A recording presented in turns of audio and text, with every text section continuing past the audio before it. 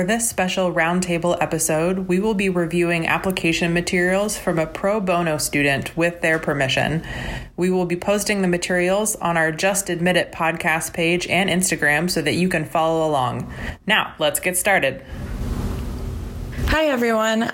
Welcome, and I'm Victoria, an IvyWise counselor, and we're here today to talk to you about something we do at IvyWise called Roundtable. And it is a way that we evaluate different students' applications on a week-to-week basis that really mimics what you'll find colleges do in the committee review process. So we wanted to give you a little insight into how Roundtable works. We typically will review students ahead of time and then come together as a group and discuss the students, the essays that we've read and our interpretations, any suggestions we have for ways to improve them, and our overall thoughts on the students' candidacy. So we'd like to give you a little bit of some background insight into how this really fits in with the world of college admissions. So Carolyn, do you want to tell them about how you experienced committee review at Vanderbilt? Absolutely. Hi, everyone. Like Victoria said, my name's Carolyn. I'm another one of the counselors here at IvyWise. And like Victoria was saying, part of the reason we do Roundtable here at IvyWise is because it sort of simulates the experience of committee that a lot of applications are going to go through, particularly at highly selective institutions. So when I worked in admissions at Vanderbilt, as well as when counselors work at different institutions across the country, the process of committee is often when specific admissions counselors will read applications for students that they're representing to the rest of the admissions staff and sort of advocate for that student, really bring out the highlights, the positives, the strengths in that application, and kind of like a lawyer, sort of make a case for why that student should be admitted to that particular school. So depending on the particular college, at some schools, all applications go through committee, and some places it's only a very specific number of applications. But we found it's a very valuable process for us to sort of emulate at IvyWise to get kind of the same type of feedback that an application might receive in the admissions process, but in advance, so that the student has a chance to make whatever revisions or changes would be necessary to make the application as strong as possible. So that's the experience that we're going to kind of give you some insight into today. And I'm going to hand it over to Zach, who's going to introduce us to our student. Yeah, thanks, Carolyn. I will be joining Victoria and Carolyn today in our 3-person roundtable. And so I'm going to be bringing in a student and we're going to go through his entire application from his profile to his college list, to his grades, to his common application personal statement, as well as the many essays that are part of the Stanford application. So we're actually going to begin on his profile. And I'll just do a little bit of a summary for the roundtable, and then certainly Carolyn and Victoria, if you have any other thoughts, or things that you'd like to point out, pro or con, please let me know. But this student, I really have enjoyed working with him. He's a really great kid. He's definitely doing a lot of this on his own. And as you can see, a very accomplished one. He comes to us from Franklin, Kentucky, actually a pretty small town in Kentucky. And he's number 1 at his very large public school. You'll see over in his profile, from things like pretty strong ACT scores, when you're super scoring, certainly 35 on that composite. Some nice subject tests, but not going to be quite at this sort of level of Stanford. It's not perfect 800s. A mixed bag of APs as well, probably speaks to a little bit of his high school. They're not preparing for the AP exams maybe elsewhere, but certainly eager to hear your feedback on that. I guess before we, worry about any of his activities, do you see some concerns about any of the standardized testing as far as it goes for a school like Stanford, which is definitely his number 1 choice? Is that he's taking a really challenging senior year curriculum, which is great. Like you were saying, he's taking a lot of AP courses. I do wonder, and I know we're kind of late in the process, and his ACT composites are fantastic, but looking at the fact that the science scores are the lowest in most of those testing, I do wonder if taking a shot at the SAT would be worth it, since there's not a science section on that test, just to see if you could bump those even a little bit higher. Yeah, and I was thinking that as far as the ACT, for me, the ACT is fine, and I would probably recommend that the student not submit the subject test for Stanford because typically an 800 score, we know on Math 2, is what a lot of the highest scoring students who are good at math are going to be scoring. So I'd just rather he keep it to the side and not submit it so that they can focus on that high composite of the ACT and the high math score on that test, which is a 35. And then I would also probably hold back the AP score of 3 on the calculus AB because the others are so much stronger. And as we know, it's not required to submit AP scores to schools, so he can just self-report the other ones. They may wonder what that score is, but I think the 3 is just not going to be particularly helpful. Yeah, I appreciate that. I always have this dilemma with AP scores where everything looks really great, but there's the one that's below 4. And so, is it going to work against him almost in a way if that calculus is the only one missing, or will the school just assume, Stanford or other colleges assume, maybe he just didn't take it, right? Yeah. Yeah, I don't know what you think, Carolyn, but my thought is that they could think he got a 2 or a 1 if he doesn't submit it. That is possible. But I feel like the 3, either way, it's going to do more harm than good. I would agree. And I think if we're making the assumption that this application would be like in a committee scenario, in most cases that I've been in, they're either going to assume the best or assume nothing at all. So I think if they don't see that 3, they're just going to not consider that test. And I do think that having the 3 would hurt more than the question mark of having a blank, just assuming that it would be very rare that an admissions committee would make that negative assumption and that it would impact his chances. Yeah, okay, that'll make him sleep a little easier tonight. And as you can see, his interests definitely lie in the poli-sci law realm, and it's really borne out in his activities. It's probably one of the things that I think is such a standout for him is, a lot of president and founders, his school, VP. He actually was elected president, but decided to become VP because the person who was also interested in running, kind of felt like they almost deserved it more than him, to give you an idea of what he's like. But also a LEDA scholar, which I love the LEDA program. So, I think with schools like Stanford, there's always that goal to have that something extra on the resume. And I'm hoping that some of that is here in terms of that level of initiative, but certainly curious for your own thoughts as well. Yeah, I think the thing that really jumped out to me on his activity list was that he actually served as a campaign manager on an actual campaign. And like you said, he's in a small town, but that's still incredibly impressive. And I almost wonder if that should be pushed up higher on the list. I know that his top 2 activities, he's president and founder, which is obviously really significant. But I think the role of campaign manager is definitely something that would set him apart, even potentially within the poli-sci pre-law crowd. So I would definitely, as much as we can highlight that, I think it's going to help him out.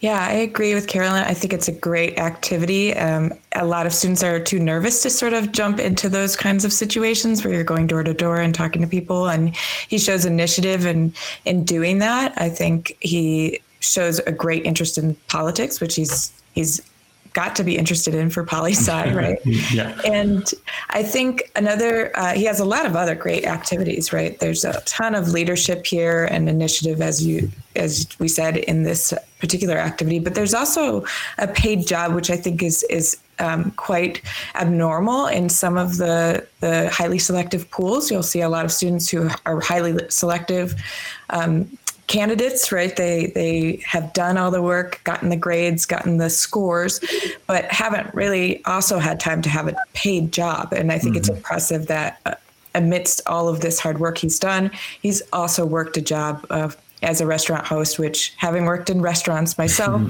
in and out of college, I think it's a very exhausting job. So kudos to him. Yeah. Yeah. Yeah, I think Carolyn, it's a really good note to bring up the campaign manager higher in the list. It's not something I'd thought of before, but we'll definitely float that to him. No, I couldn't agree more about the part-time job. It's actually what he chose to write about in his personal statement, which we'll take a quick look at. We can jump to the grades really fast, really just more as a method of proving out. He's definitely got the academic chops for a competitive Stanford applicant. Really in brief, you can't get to number one in your class unless you have all A's. And that's what he has, and really is pushing every boundary to get himself more access to highly rigorous courses. So really more of a, just so you know, it is there, and it does really hold. And so I think now we will move over to the personal statement, because I think it's a great segue over from the part-time job thing. And I know that I appreciate you guys have read all this beforehand, as we do before every roundtable. But at least for me, this is one of those personal statements where you're reading it and you're like, wow, this is a great story, but you learn a lot about the student, and that's the kind of personal statement that really, really resonates with readers. I hope you feel the same way, but also certainly open for any feedback that you might have for the student. Yeah, I think what is so great about this personal statement is that not only do we get some context about the student's background, right? How he is growing up, and how he's working, and how his mom is a part of all of this, and his background is so clear here. But we also get a sense of his voice. I really like the way that the student talks about all of the things that he does, and then his feelings, right? We get things he's done and the reflection on what it means about his life, his situation, and his perspective. And I think that really strong personal statements do that. And he's really pulled a nice narrative out here while telling us a lot of important information. Yeah, I agree. I think this is a really strong essay. I think he does a great job, particularly in the first half, of using show, don't tell. So being really descriptive and very vivid in his language. I really love essays that can manage to do multiple things at once. So we get a little bit of an expansion on one of his activities. We also get some insight into his family, as well as just, like Victoria is saying, his personal perspective and voice. I think the one, if there was one thing to potentially improve here, the thesis of the essay is really around kind of keeping these two different parts of his life separate, and how he kind of came to the realization that he doesn't necessarily need to do that. His family life, his extracurricular activities, that those two worlds can very much coexist. And I was left a little bit with the question of kind of what was the impetus for him to have that realization, and kind of what was the catalyst behind that turn, whether it was a conversation that he had with someone, or even just, a realization that he had for any particular reason during that event, to kind of put a stamp on that turn there, would be my only suggestion. But like I said, I think this is a really strong essay that gives us a lot of insight into who he is as a person. And that's really what you want your personal statement to do. Yeah, it's funny because I think for me, that was sort of implied in the essay, but you're right that he could come out more directly and say that it was sort of this moment, what the moment was. I guess for me, I assumed the moment was this sort of embarrassment that sometimes can come from two parts of your life colliding that you think ought not to collide. And especially when you're dealing with being somebody from a low income background surrounded by people who are not from that background, it can make you really feel that pressure of wearing the mask, right? And I feel like I really got the sense of that without him directly saying it, but it is worth noting that if not everyone's getting it from the indirect way of that he's writing it, he may want to consider writing it from a more direct perspective of, I had this moment of realization, and explaining that feeling. Yeah, Carolyn, I think it's the show don't tell piece that I really liked here for him, and it's something that he definitely worked pretty hard on to bring together this converging ideas of, major involvement, his personal life, which can be a little bit difficult for some students to write about, but then also literally his part-time job, something else that he's involved in. I'm really glad to hear that that you guys enjoyed it. And this is something I think he was a little worried about, those interrupter internal monologues. It's something that I actually enjoy. I think they kind of add a bit of almost like suspense and a carried, almost like a carried tone throughout that he's searching for something else. But do you find it distracting, or you kind of understood what was going on there? I loved it. Yeah, I thought that was where his voice really came through, and okay, great. Painting the picture of the event. And that's where I got this sort of sense of the nervousness and the anxiety surrounding having to act one way and maybe thinking about your background in another way. And that is really tough. And I think he shows a lot of maturity in this essay by talking about those things. Yeah, I didn't find it distracting at all. I thought it was a really great way to, like Victoria was saying, give insight, but also kind of move the reader along in an interesting way. If anything, he might even be able to add more of that in the second half of the essay, but I really liked it. Okay, awesome. That's great. It's something he's worked on throughout the summer into now. I think I really wanted him to bring out this true personal side of himself and save some of the accomplishments for later. And that's kind of what we'll do now.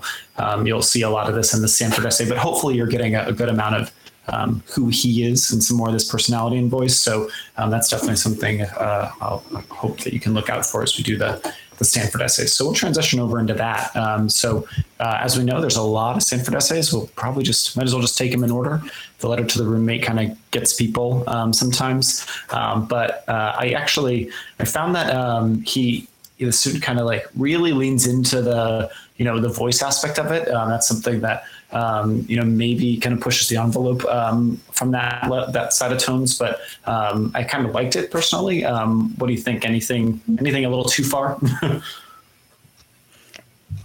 I think it's got a great balance here. It's really fun, and he has a great, energy in this essay, which I think is important. I think Stanford is looking to see, hey, are you going to be a great roommate to someone? Are you going to be somebody likable who people would love to live with? And then also they're trying to get a little bit more information about who you are. And I think he does both here pretty well.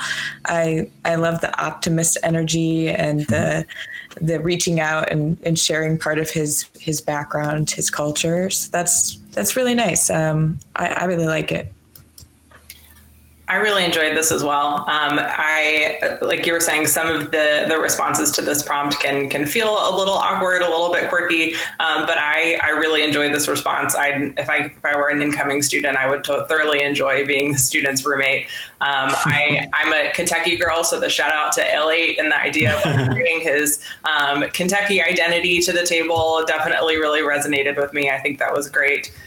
There was one just like very minor technical correction that I have in the second paragraph. I think about halfway through, he talks about our discussions will likely include both X to Y. And I think he meant both and or from to. He got a little bit I was confused there, but just a super small note. Overall, I really enjoyed it. Yeah. Good grammar connect. But I'm glad. I always love when I have to Google something when I'm reading an essay. And so I was like, I've never heard of AL8, but I'm glad you have, Carolyn. It's delicious. You should check it out. Yeah, I will next time I head on down. Cool. Good. I'm glad. Like, to me, this is the essay to just go 100% personality on. And I feel like you did that pretty well. So for number 2, oh, sorry, go ahead. Oh, yeah, I was going to say, I think what will become clear as we go through the rest of these essays is that a lot of Stanford's other essays are incredibly intellectual. So anyone who's just jumping on to this first one, there's going to be a lot of essays here that are going to deal with his academic interests and things like that. So in that context, I always usually come back to this one last because I think it offers a chance to kind of fill in the details of all the things you didn't get to say when you were concentrating on your academic interests. And he keeps it nice and light, which I like too, because you do want, that sort of person who can still have fun, even though they're academically strong and academically you're going to be studying. You still want somebody who might go watch MTV with you, right? So that's all I was going to add, is that anyone popping in, you're going to see this is not, the only essay. There are many more coming. Yeah. And the next one, kind of almost a perfect foil maybe to the roommate essay, is the what's meaningful to you and why. And I think some students really, can take a softer approach to this essay. This student wanted this to really highlight his as a potential future politician, maybe, as he sees himself, really almost wants to assert some knowledge and some beliefs here. But I know, much like the old adage goes, politics and religion, things you avoid at a dinner party.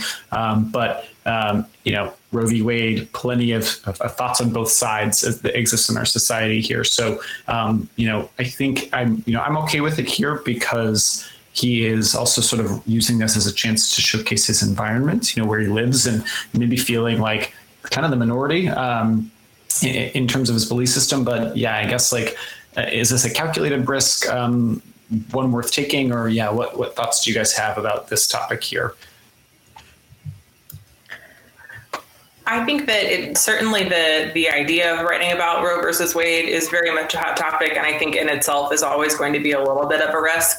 I think he does it in a way, though, that's not super contentious. It's not, here's what I think about Roe v. Wade. It's him responding to a question about how important the case is, and I think regardless of what side of the issue you're on, it's an important case. So I don't think he necessarily alienates anyone too strongly in his response, and it's certainly representative of his political ideology, but also kind of gives us an idea of his place within his community. The one kind of mental question that I had is to what extent, and I don't know, is this dramatized? Is he actually the only person in the class who thinks remotely the way that he does? And maybe he is. And so I certainly don't want to fault that if that's the case. But I did kind of have that question in my head of, is this a dramatization of what actually happened? Or is this something that genuinely has happened to him on a regular basis? I'm not sure. Yeah, I mean, it's funny, but I think, well, you live in the area, right, Carolyn? And I have parents who live in the area. And I think, to me, it was totally believable that he could be one of the only people who holds this belief. And what I really loved about this piece is that I think, an essay about Roe versus Wade, somebody might say, you can't write about that. It's about abortion. And there are so many topics that happen like that. You can't write about that. It's about your parents' divorce. And it's not always true. I think that it always depends on the way you write about something. And I think the point of this essay is not really about Roe versus Wade. That is part of the what he's discussing here. But the real point is that he finds it incredibly important. What is meaningful to him is standing up for what he believes in. And I love that he chose to write about a value here. I think a lot of students don't always go that direction. And when he writes about it in that context, now it's less about what his actual beliefs about Roe versus Wade are, and more about his commitment to discourse and sharing, what he believes and standing up for that, despite feeling like the odd man out.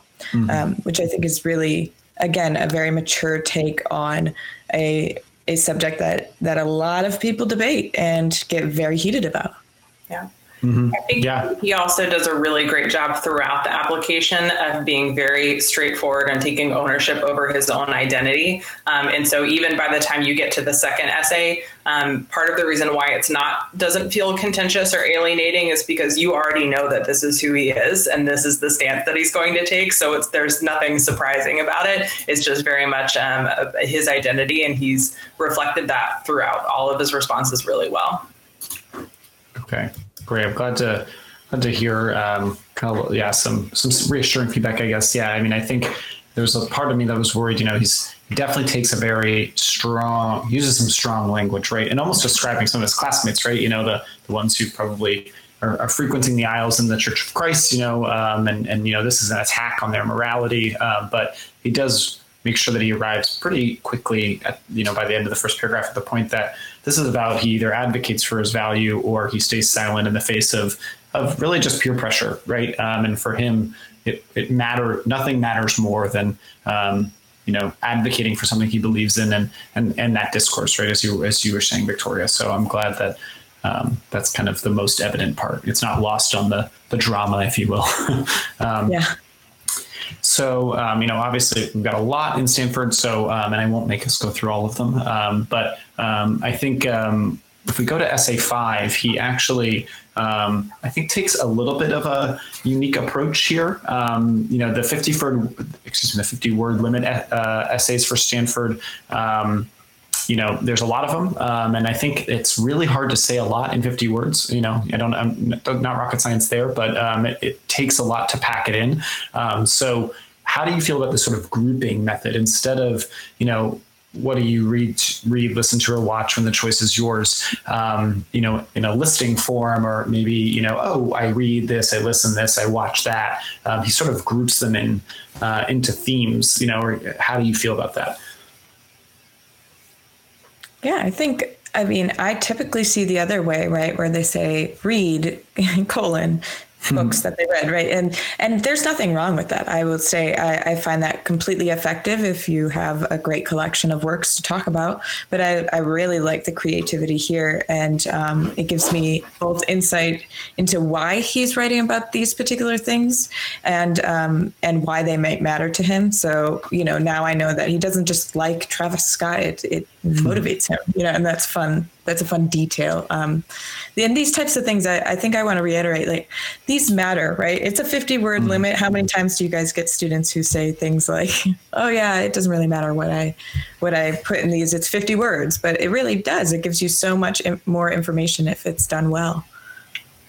Yeah, I really liked the groupings. I thought it was a very clever way to kind of add just a little bit more context. I think that's part of the limitations of some of these is when you're writing a list, you don't really get the chance to add, here's why I like this, or here's the context in which I like this. So I enjoyed that. I have a question around the proper punctuation or italicization or whatever of podcasts. I'm not sure what the rules are around that.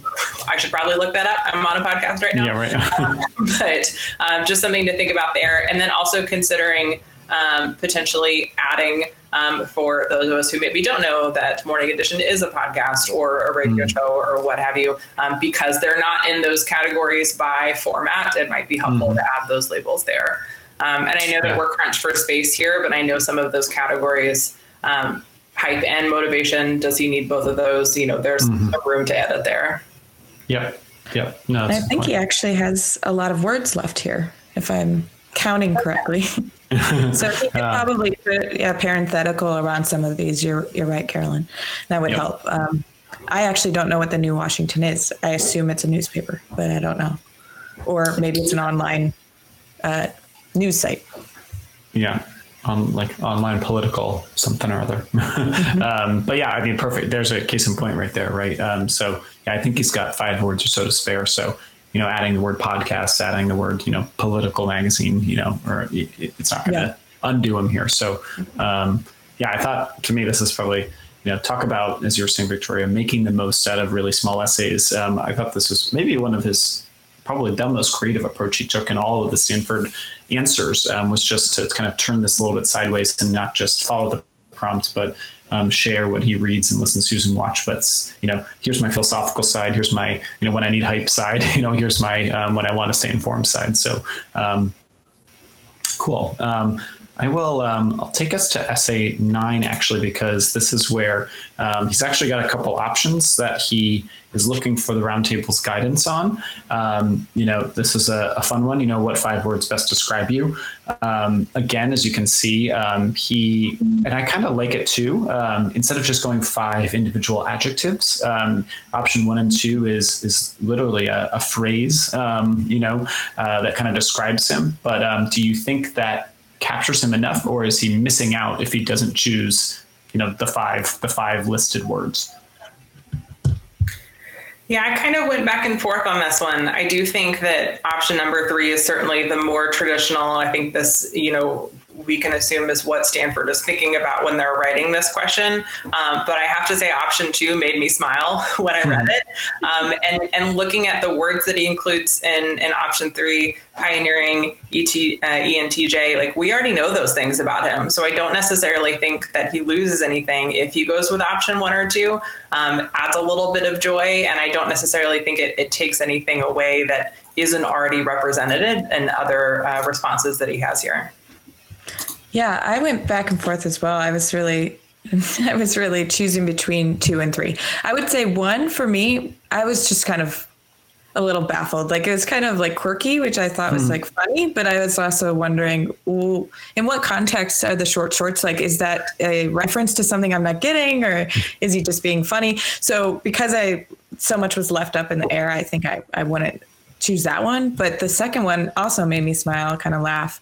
And then I did think, I really like the third one, but he does say that he found out he's an ENTJ in another piece.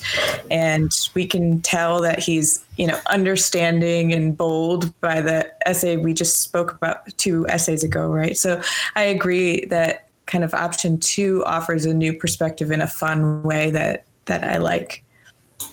Yeah, I mean, I'm also a low-key cold brew addict, so I identify. I think many of us at Admissions, you don't read dozens of applications without a little bit of caffeine. That's true. Yeah, I think, I don't know, I'm kind of encouraging him maybe to he wants to take risks. I'm almost kind of like, I think you can do it. It's like there's some students who maybe they're pushing the envelope for the sake of doing it, but like it continues to come off genuine for the students. So I kind of find myself gravitating to option 2 as well. But it's good to know kind of 2 or 3 is where he can put his time. I think we can kind of finish up with the two more 50-word essays. So essay number 10. I guess this is one too. The imagine you had an extra hour in a day. How would you spend that time? This is the one he probably had the biggest trouble with because he wanted to continue to maybe show some intellectualism, to share what, staying informed on things. What would he do? He's, community activist or school activist or whatnot. But this was one of the couple that he wrote for me about his grandma. And I was just really taken with how sincere it was. But do you feel like it, for Stanford especially, do we need more intellectual punch, or did this kind of hit home in the right way for you too? I wasn't necessarily missing the intellectual nature of this. I appreciated the earnestness and kind of seeing a different aspect of his identity and his experience. And I think that's the big thing. If he has a more academic or intellectual version of this response that adds something that we haven't seen elsewhere, that may be worth looking at. But if it sticks on the same topics as the other academic responses that he has, then I think writing something that introduces something new. That's one of the benefits of having an application with 10 supplements, is that you can tell a lot of things about yourself. And we all have far more than 10 things about ourselves that are important. And so I liked that he brought in something new at the end of the application here. Yeah. And I think the key is triangulating your responses so that you have enough intellectualism throughout the piece, but also enough parts of all your different sides, right? In a piece in an application with 10 different pieces, 10 different responses, as Carolyn said, you have so many opportunities to showcase a bunch of your different interests, a bunch of your different activities you've done. And he does have quite a few other pieces that we haven't yet talked about that are intellectual in nature. So I don't think that this one needs to be. I think this and the roommate letter can be a little bit more personal in nature and give that kind of warm and cuddly side to his application. I also think our reactions to this response, as well as the roommate note and the cold brew essay, just a note, would be very different if he didn't have the 4.0 and the 35 and the incredible activity list. Like, he's got the chops and he knows it. Like, that all of that substantive stuff has already been established. So that gives him a little bit more flexibility to show different sides of his personality. I think this would be a very different conversation with a different student. But because he is so strong in his profile, it gives him a little bit more room to play around, I think. Yeah. And I think too, if same kind of idea, if the 250 word essays had been written all about grandma, then we might also have a different reaction, right? But the 50 word response, I think, is totally appropriate and gives us that nice idea of him being a warm and very compatible classmate, roommate, doormate. I always say the kid who would go get the chicken noodle soup for somebody when they're sick. Yeah, totally. I think he would. And I mean, for me, I'm always, I try to encourage students I work with to be labeled, right? Like, in high school, you don't want to be labeled, but like in the admissions process, you do. Like, you want to be like, the kid who's going to bring soup to his roommate, right? Or the, whatever that sort of moniker is, you kind of want those emotions to start to get tied to your application, I think, because that's what's going to pull you out of a very, very competitive pile at a school like Stanford, right? And lastly, really, especially, it's probably my favorite in the group, is essay 11. And again, we go back to his willingness to kind of maybe push a political envelope, but kind of, again, takes a little bit more of a creative approach here. A historical moment or event you wish you could have witnessed. It didn't actually happen. Is that okay with you? And again, he's writing super political, and his reader may not agree with his political views. Is it worth the risk? Yeah, this one's a tough one. I think it's a great risk. In all the years that I've been reading these Stanford supplements, you can get a lot of recurring historical moments, actually. And I think those can be incredibly interesting if you have a great connection to them. But I've never seen someone take this approach where it is an imagined historical moment that I think, some people would not like to see. But as I don't think it's too big of a risk. I think it's risky, but I think even the idea that somebody might disagree and not want Sanders to have won, they're not going to get angry at this response. He's interested in political science. He's clearly worked for a campaign that we already know these things about him from other essays, that he has this viewpoint, and there's nothing quite offensive about it at all. I think it's fun, and I'm with him. I relate. I would love to see this moment. Yeah, I agree. I think the risk that you run when you interpret a question differently than what it seems to be getting at is that you don't want the admissions committee to think, oh, he didn't understand the question. But again, kind of like I was saying before, at this point, we know this student really well. There's no concern in my mind that he didn't understand the question. This is just how he chose to respond to it. And so I appreciate that risk taking and that creativity. I think on the topic of the political responses, this is also a testament to applying to schools that are a really strong fit for you. I'm reading these applications from the perspective of, if I were a Stanford admissions counselor, I think the response or reactions to these essays at a different school in a different part of the country might be very different. But because he's chosen a school that is going to, it fits his personalities and identity and his perspectives really well, and is really going to value him as a student, makes these essays work even more. Yeah, totally. I mean, I think he really emphasized the word wish in the "what event do you wish you could have witnessed?" It would have been, that's a fun, okay, what did you dream about? Cool. I'm really, he's obviously, the Stanford requires a lot out of these students to apply. And, he knows it's a dream. He knows it's a long shot, because for everybody, Stanford's a long shot. But I'm glad to hear some positive reactions to a lot of how it's written, what it's writing about, what he's kind of chosen. So this is really, really helpful. I'm going to bring this feedback back to him and make a few tweaks, as you suggested, here and there. But this seems like this is, almost ready to go, which he will be very excited about. So thank you very much. Absolutely. No problem. Absolutely.